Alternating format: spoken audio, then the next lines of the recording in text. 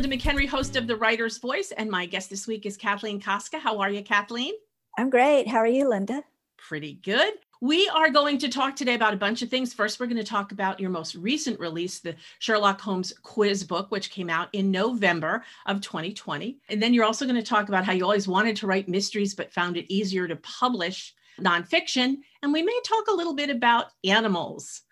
So why don't you tell us first about that book and hold it up so we can see the cover? Okay, this is my latest trivia book, the Sherlock Holmes Quiz book. It was just reissued in November by a brand new publisher with a lot of updates. There's all the information you want to know about Holmes. I started off writing about the canon, the original canon by Sir Arthur Conan Doyle. I included trivia questions about each of his stories and each of his novels and a lot of personal information about him. I also included background information where he got his ideas for his stories. Then when the book was updated, I included information on the BBC Sherlock series, the Elementary series, the Robert Downey Jr. film. So there's background information on all of those features, plus trivia questions. Now, why don't you tell the listeners what the real interesting thing is that your publisher asked to republish this. This wasn't something that you went out and tried to. Someone reached out to you and asked if they could publish it. Okay. Why don't you share that? Because I don't think that's something most of us have happened to us. Okay. The book was originally published in 2000. And then about 2 years ago, my agent contacted me and said that another publisher wanted to pick up the book and update it. So I was like, yeah. So I got to work on the updates, and the updates included everything that had come out since then. So there's information on the Robert Downey Jr. movies. There's information on BBC Sherlock. There's information on CBS's Elementary. And I also included some information on Japan's HBO brand new series called Miss Sherlock, in which Sherlock Holmes and Dr. Watson are both women. Oh, cool. Yeah, it's a great series. So you must have had fun doing that, huh? Oh, I did. I had a blast. Plus, I got to rewatch all of those movies and TV shows. There are 54 episodes in Elementary. Wow. Wow. So for you Sherlock Holmes fans, that's a great resource. So tell us, you said that you always wanted to write mysteries, but you found it easier to publish in nonfiction. Why do you think that is?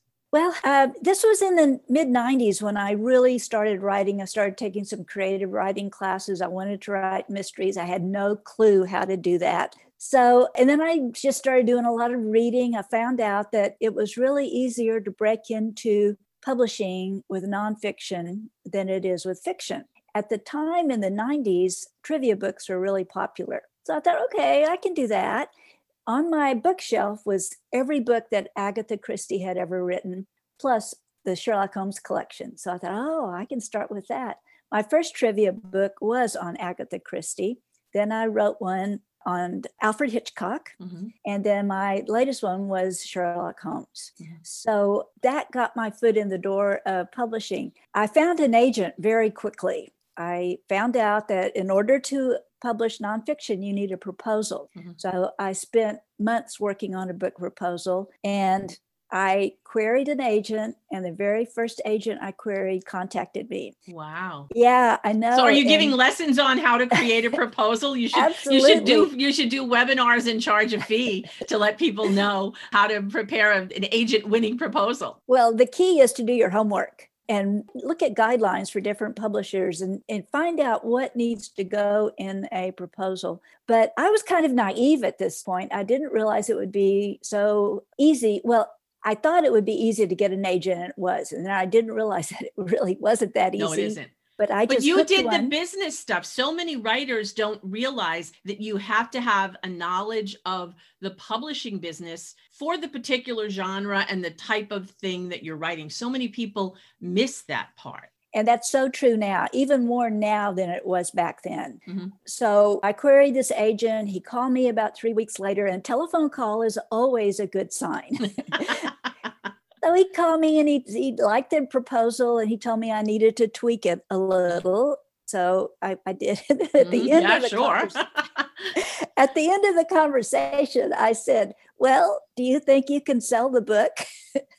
And he started laughing and he goes, I wouldn't have called you if I didn't think I could sell the book. It's like, oh, okay. Okay. Yeah, I've learned a lot since then. And I've Yeah. learned a lot about writing proposals. And that's the clue, is just to write a good proposal. And if you do your homework, it can sell. I have another book. This one, it's nonfiction. This is called The Man Who Saved the Whooping Crane. And this is a topic that's passionate for me. I wrote the proposal. I looked at publishers that I thought would publish this kind of book. Mm-hmm. I sent off my proposal. 2 hours later, I get an email wanting to see it. I sent off the query. Wow. 2 days later, I had a contract. Excellent. So if you do your homework and, it can happen. It is easier to break in with nonfiction. The good thing about it is that you don't have to finish the book to send out your proposal. So while you're shopping your proposal, you can continue writing. I sold all of my nonfiction books before they were even finished. Really? You just have to know that you can finish them. Right. And so what have you found with publishing fiction? Fiction is completely different. I mean, you have to have a polished manuscript done before you even submit. You have to have your synopsis written. You have to have a great query letter written. And you have to have everything there, because when you start querying agents or editors, they're going to want this immediately. Mm-hmm. So you have to be ready to go with it. And it's got to be published. It's got to be finished. Yeah. So by publishing my trivia books on mysteries, that was a real good education for me before I actually started writing mysteries. Yeah. And so how's the transition? Do you do both at the same time? Or do you have one book that you finish and then you move on to something else? No, I work on several things at one time. Okay. I do the same thing. And a lot of people don't get that. Like you, I published in nonfiction first. And I don't have any problem switching gears, but I guess everyone's different. No, I don't have problems either. I took time out from my teaching for 2 years to focus on writing. And I joined some writers' critique groups. And each group met once a week. I joined 2 of them. One group, I brought a chapter in one of my mysteries, and another group, I brought a chapter in another mystery. So within a year, I had 2 mysteries finished, and I was guided along by my critique group. So I'm always working on several things at one time, because I might start writing, and then after 30 minutes, I hit the wall. It's like, okay, it's only 8:30. I can't figure out what else I'm going to write. So I don't want to call it a day. So I just start on something else. That's exactly what I do. And again, if you can do it, that's fine. Some people just like to immerse themselves and just stick with it. Everyone's different. Why don't you tell us about Run, Dog, Run? That's another passion of mine. I'm interested in animal rights. I'm a real supporter of animal rights. So I wanted to write a mystery series that had a social cause, something that I was really passionate about. So I thought, I could write a mystery about my protagonist who would be an animal rights activist. It just kind of snowballed, and I started thinking. And the teacher who taught next door to me when I was teaching middle school had a greyhound. And I could always tell when he brought the greyhound to class, because his class was so quiet. This dog had such a wonderful effect on the students, So I got interested in greyhounds. And so I thought, that would be a good topic for my first animal rights mystery. And Run, Dog, Run came out 3 years ago. And this is a story about rescuing greyhounds. So it's a murder mystery set around the world of greyhound racing. And then my second one came out 2 years later. This is a 2-horse town. This takes place in Montana. It deals with the rescue of wild Mustangs. Aha. I lived in Montana, Western Montana, for 8 years.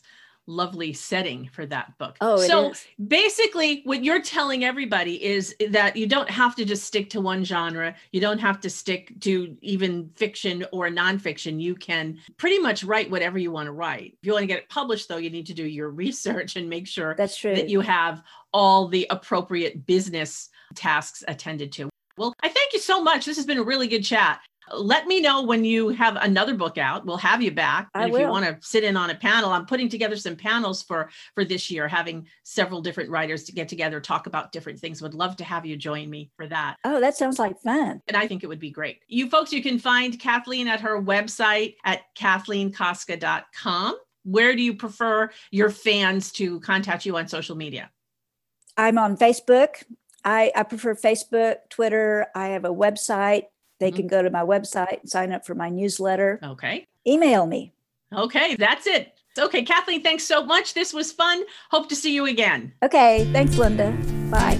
All righty, bye-bye.